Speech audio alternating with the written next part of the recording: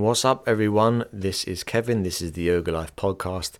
This podcast is brought to you by Om Apparel. What's Om Apparel? I'll tell you. They are a men's clothing company that are encouraging more men to get into yoga and to move in general. All their stuff is eco-certified. They look after the planet. They look after men's health, and they're doing stuff that is good for you, for the environment, and for yoga. If you're interested in getting yourself some nice gear, go to om.com/#TYLP, put in a promo code Kevin, and you get 15% off. Also, this podcast is sponsored and brought to you by smallchanges.ie, local organic whole food store who believe in a zero waste policy. You got to look after local. Shop local if you can. I use Amazon myself sometimes for the hard to get stuff, but when you can, go in, meet people, buy stuff in person that is hopefully locally sourced and is looking after the planet, and look after your own inner planet, because we're all made of the same stardust. You know what I'm saying? No promo code. You just go to Small Changes here in Drumcondra, Dublin, soon to be in Glasnevin. Feel free to tell Padder Kevin sent you, and get yourself some organic stuff to put in your face. All right, this podcast is just me today. I'm just all on my own with my cup of tea, or cup of coffee actually. Second one today already. It's not even 10 o'clock.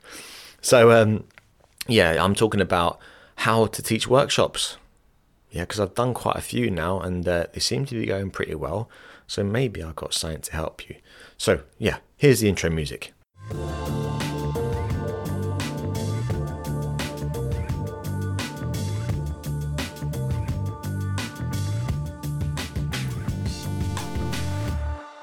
I wasn't sure whether to name this how to teach workshops, or how I teach workshops, or even how to sell out workshops, because maybe it's not important to you to sell out a workshop. I know loads of great teachers that don't care about how many people come to their workshops, but more so that people are engaged and they get some useful information out of the workshops.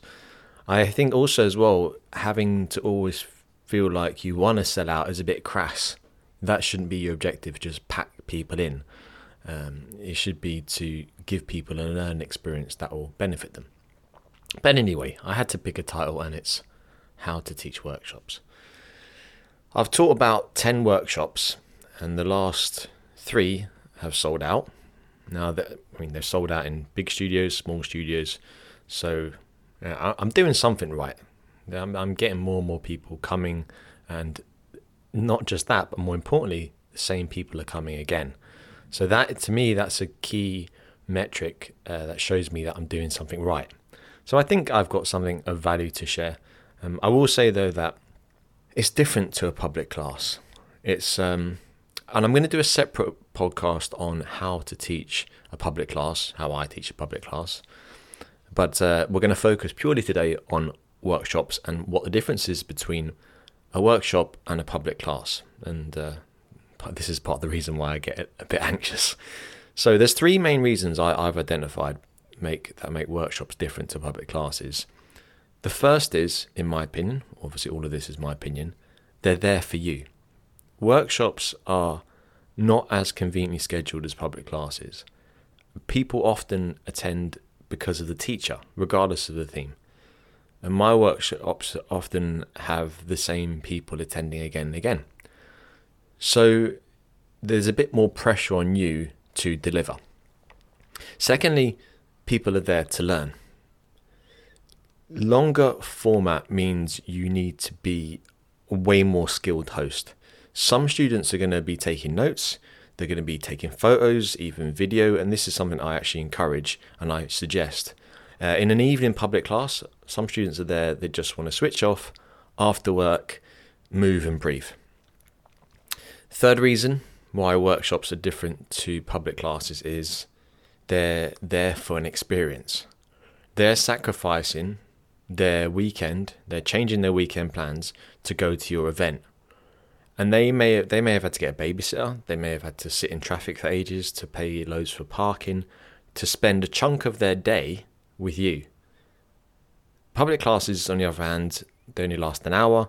They're often on the weekend, weekday evenings when you don't have much pressing plans. So going to a workshop is a big deal. Before you even think about how to actually deliver the workshop, it's really important that you do a bit of planning. It requires way more planning to teach a workshop than it does a public class. So before you even think about going to teach one, this is what you need to consider. I've got 10 things, so I'll give the countdown. Number 1, what is your workshop about? Ask your students in your public classes or on your Instagram or on your mailing list what workshop they would find helpful. Is there actually a demand for your workshop? For example, I really like to teach handstands because I've realized that in class it's quite difficult to stop a class and focus purely on something that most people find really, really difficult. Number 2, create an intention. So your intention will determine the workshop outline. What I mean by another word for intention is your goal. What are the key points you want people to learn by the end of the workshop? Number 3, define the duration. So based on your intention, can you accomplish what you need to do in the time period? So should you have breaks? Should it be over a weekend, a day? Should it be 2 hours? Is that enough? Number 4 is determine the size of the workshop. I'd advise you to start small. The smaller the workshop, the easier it will be to get the learning across on an individual level. You'll be able to get direct feedback from the students so that you can understand what works and what doesn't work, and then how you can possibly scale that up. Number 5, choose a suitable date. I've learnt this the hard way. Avoid bank holidays, summer holidays. When are people off? Typically August time. Christmas time, January, everyone's broke. Number 6, choose a venue. Now you know the size of the workshop, you know the date, then you can select your location. For example, it's got to be suitable. Like if you're doing a handstand workshop, do you need walls? If you do need walls, how much wall space do you need for the amount of people that are going to be there? Are there pictures? Are there mirrors on the walls that you can't take off? It has to be considered. If it's going to be outdoors, what's the weather going to be like? In Ireland? You never know. Number 7, determine the price. How much is the outcome, the learning experience worth to the individual? How much is the venue going to cost you? How much revenue are you going to make, or do you need to make for there to be profit? Are you going to throw in any workbooks, any swag as they call it? Because you might lose money if your costs are over your revenue. It's basic economics. Can you break even? And it's not all about money, but you're not going to feel good if you're the one paying to teach the workshop. Number 8, set up an event page. This is critical if you're hosting the event with that you've sourced. It's not as important if you're hosting an event in the studio you're already teaching, because they're going to put a page up on the website. But my opinion is it's best to have your own page anyway, because people aren't always going to go directly to the studio page. They might find it difficult to book through Mindbody. And the fewer clicks people have between the point of I know about the workshop to I want to book the workshop, the more likely they're going to pay. That's if you make it easy for people.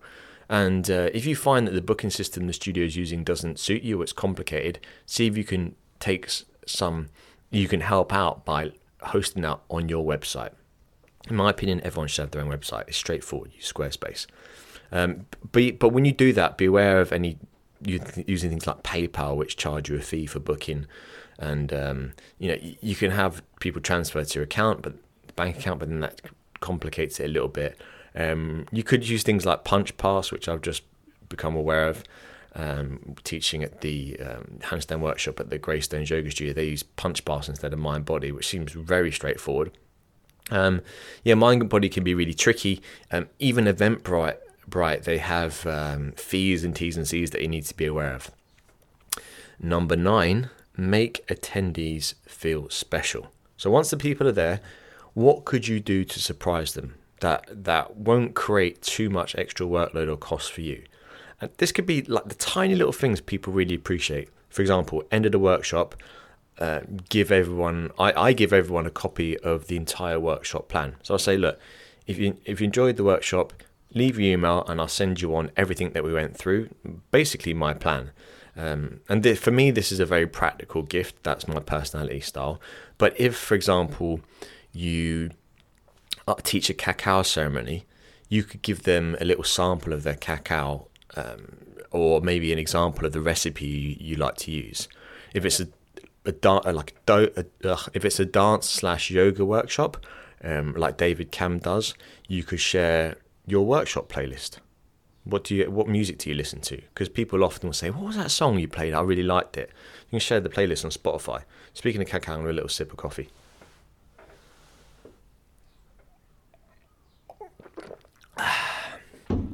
Number 10, the final one. When it's all done and dusted, you got to let the people know. Market the event. That is number 10. So if you're working with collaborators or another studio, market it to their email list, their IG account, their Facebook groups, put posters up. Use all avenues that you can. It's important that you get the word out there and you remind people that this is what works for me, that the workshop is selling. If it's selling, if people are booking their places, let people know it's half full. There's 5 places left. There's 2 places left. Or we've had a cancellation. Stay on the ball. Keep checking the attendance, because that's part of your job, is to communicate with the people who are investing in you. All right. So that is what to do before you teach a workshop. Now, how to teach. Again, take from this what you will. This is what has worked for me. These are the best practices that have allowed, my opinion, for my students to get the most out of my workshops. Firstly, lesson plan. you got a plan. I mean, you should, and keep it simple. You should have 3 goals per workshop. No more than that, otherwise it gets too complicated. For example, it could be, right, I'm going to keep people safe. That is number 1. That's my first goal, is safety first. So therefore, doing proper warm-ups and simple entries, if it's doing handstand, for example. Number 2 could be, I want everyone to have fun. Okay, how can I make this use of stories, analogies, to create an experience where people are have a bit of a laugh? That's, for me, that's really important, that people actually enjoy themselves and don't take it too seriously. And number 3 for me is, in terms of a workshop plan for a goal, is let it be interactive. I get people moving all the time, partner them up. A lot of time when people go to public classes, they don't want to, they're like, that man, I just want to be on my own mat, do my own practice. But when you're at a workshop, it's an event, it's a weekend, people are a little bit looser, so you can afford to partner them up. And often people are a bit resistant to this, so just encourage them to say, choose a volunteer from the crowd. Not choose a volunteer. Ask someone to volunteer. They normally don't, but then show you what you're going to do as partners, and then encourage people to get together, as it were. Number 2, in terms of how to teach a workshop, is why are you teaching the workshop? What does it actually mean to you? How has it benefited you? This is really important to get across at the start. There's no point going into it straight away saying, all right, everyone, welcome today. We're going to practice handstands. This is the warm-up, and this is what a handstand looks like. This is the alignment. People make it personal. Why have you made the effort to teach this workshop so specific to you? What has been your journey with this skill or this experience?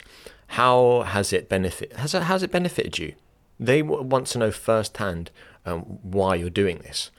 And that makes it way more real. Make students see the connection between your ideas and your concepts. So as you explain why you're teaching this, then talk them through, this is how we're going to break it down, and this is why we're going to structure it this way. So there's actually a path, there's a journey, there's a beginning, a middle, and end, and they know from the get-go where you're going to take them for the next 2 hours. Not literally, but metaphorically, if that's correct. Number 4, bring a speaker. as in to play music. Sometimes you'll go to studios and the speakers won't be working, or you're at a venue and there's no sound system. Music is great for atmosphere, as in people come in, there's tunes playing. You can put smells on. I don't bother anymore because I find it affects people's breathing. But don't, or at least don't play music when you're speaking, or don't play it loud, or just turn it off. Yeah, just turn it off completely. Because music is good at the start for atmosphere, maybe a little bit throughout if you're flowing. But when you come to breaking down, turn down your music, man. People want to hear you. They're not there for a party or for a disco. Number 5, talk loudly. Focus on the people in the back row. Because if they can hear you, then everyone on the front can hear you. Get used to projecting your voice. This is a presentation. It's like a mix between a yoga class and a lecture. So treat it as so. Work the room. Number 6, interact with people. Get them to move around. As I mentioned earlier, I would say every 20 minutes, because we can't, as humans, sit there and just listen for 2 hours. If you're doing that, to me, you're not being considerate about the fact that people have come, and these are physical people that want to move. And often we learn best by actually moving, trying it out, and then refining. Number 7, this is a big one. Do you split the class by experience level? In my opinion, I would say no, because in the theme of keeping things simple, teach the same thing to everyone the same way, but offer regressions and progressions, and it just makes things a lot more simple. Also, as well, it's not great to tell people, all right, you're not very good at this, put you over here. You can't be in the better group. I don't think that's an ideal practice. Number 8, strike a balance between learning and moving. So again, teach them something, explain the concept, the benefits, the progressions, the regressions, practice it. Okay, get a bit of a sweat going, get some heat building in their body, then speak again, break it down. But don't be always stop-starting. Give them time to actually practice the technique, to drill it over and over again. And read from the room, once you can see their body language. If people have their hands on their hips, they're kind of looking around, or maybe they're exhausted, or on the flip side they're knackered. On the flip side they're bored. Then say, right, okay guys, next thing. This is what we're doing, or let's get some feedback to what we think of that exercise. I've lost my track of where I am. Let me have a sip of coffee while I find where I am. I've got my notes here. Number 9. At the end of the workshop, when it's all done and dusted, do a brief review, a brief recap of the class, and ask students to say, look, video me or record me on your dictaphone, so that you can take this away with you. Because very unlikely people are going to make notes for the whole workshop. That's a lot of writing to do, and they're not going to be videoing all the time either, because they're practicing. So at the end, you go over the recap, you let them record you if they want to do that, and then you break down how the students can then apply what they've learned to their own practice. And as doing that, can they then measure this progress? What variables should they be measuring? Number 10, ask for feedback. This is so important. Not straight away while you're in the workshop, because people need time to process what they've learned. But once they've given you their email, send them a Google form. Send them something that's going to allow them to give you insights into what their experience was like. This is so important for you to grow as a teacher, to understand how people's satisfaction levels are going to change over time, because they will do, to understand how effective you are as a teacher. And often students will give you brilliant suggestions that you'd never thought of. Number 11. Now you've taught your workshop, you've got your feedback, it's time to refine. What didn't go well, in your opinion? And then what didn't go well in the student's opinion? So you'll find that once you find a crossover, get rid of whatever doesn't work. Cut it out completely. Be ruthless with yourself. Don't teach something just because you enjoy teaching it. Does it help the student's learning experience? It's so important that you constantly adapt your workshops. You're keeping it fresh, so that even when the same people turn up for the next workshop, it's the same theme, but how you approach it is different. So they're going to hopefully learn more. Number 12, my last piece of advice is take other people's workshops. You'll notice what works and what doesn't work, and when you'll notice as well when students are getting a bit restless, when they're in someone else's workshop, you're the audience, you're the student, and you can see it from a different perspective. You'll get a chance to see in that role how other people teach workshops and to get yourself inspired, which is what it's all about. So that's how I approach workshops. I hope that helps. This podcast was brought to you by Om Apparel. Om is a men's clothing company that are encouraging more fellas to do yoga. Everything they do is yogic, from how they manufacture to how they package to how they approach men's health. If you're interested in getting yourself some nice clubber for on and off the mat, all eco-certified stuff, go to om.com/#TYLP. Choose your gear, put in the promo code Kevin, and you get 15% off. This podcast is also supported by Small Changes, Whole Foods organic store that believe in zero waste. I love them. I hope you love them too. If you're in Dublin or you come to visit Dublin, go in and see them. You can check them out online, smallchanges.ie, but if you'd like to purchase something, you got to go in person. Feel free to tell them that Kevin sent you. My next workshop is it's outside of Dublin, my first one ever outside of Dublin. It's in my mother's hometown of Wicklow, or home county should I say, in Greystones. This is where I'm going to be, August 31st for Heels Overhead in Greystones Yoga Studio. If you go to their website, Greystones Yoga, you'll be able to purchase your pass using Punch Pass, and all information is online about me, kevinboyyoga.ie. Now I'm doing my teacher training day. Open day is going to be 27th of this month, July. So come along if you're interested in being a teacher and you'd like to ask some questions. It's a free event, so why not? May as well make a day of it. I'm going to be teaching a masterclass just before that in Junction 6 as well. So maybe come along, do the masterclass, and then go sit down. We'll have a chat, talk about teacher training. That's all from me. You can find me on Instagram at kevinboyyoga. Thanks a lot for listening. I hope that helped, and feel free to let me know if you've got any questions, comments. Look after yourselves and each other.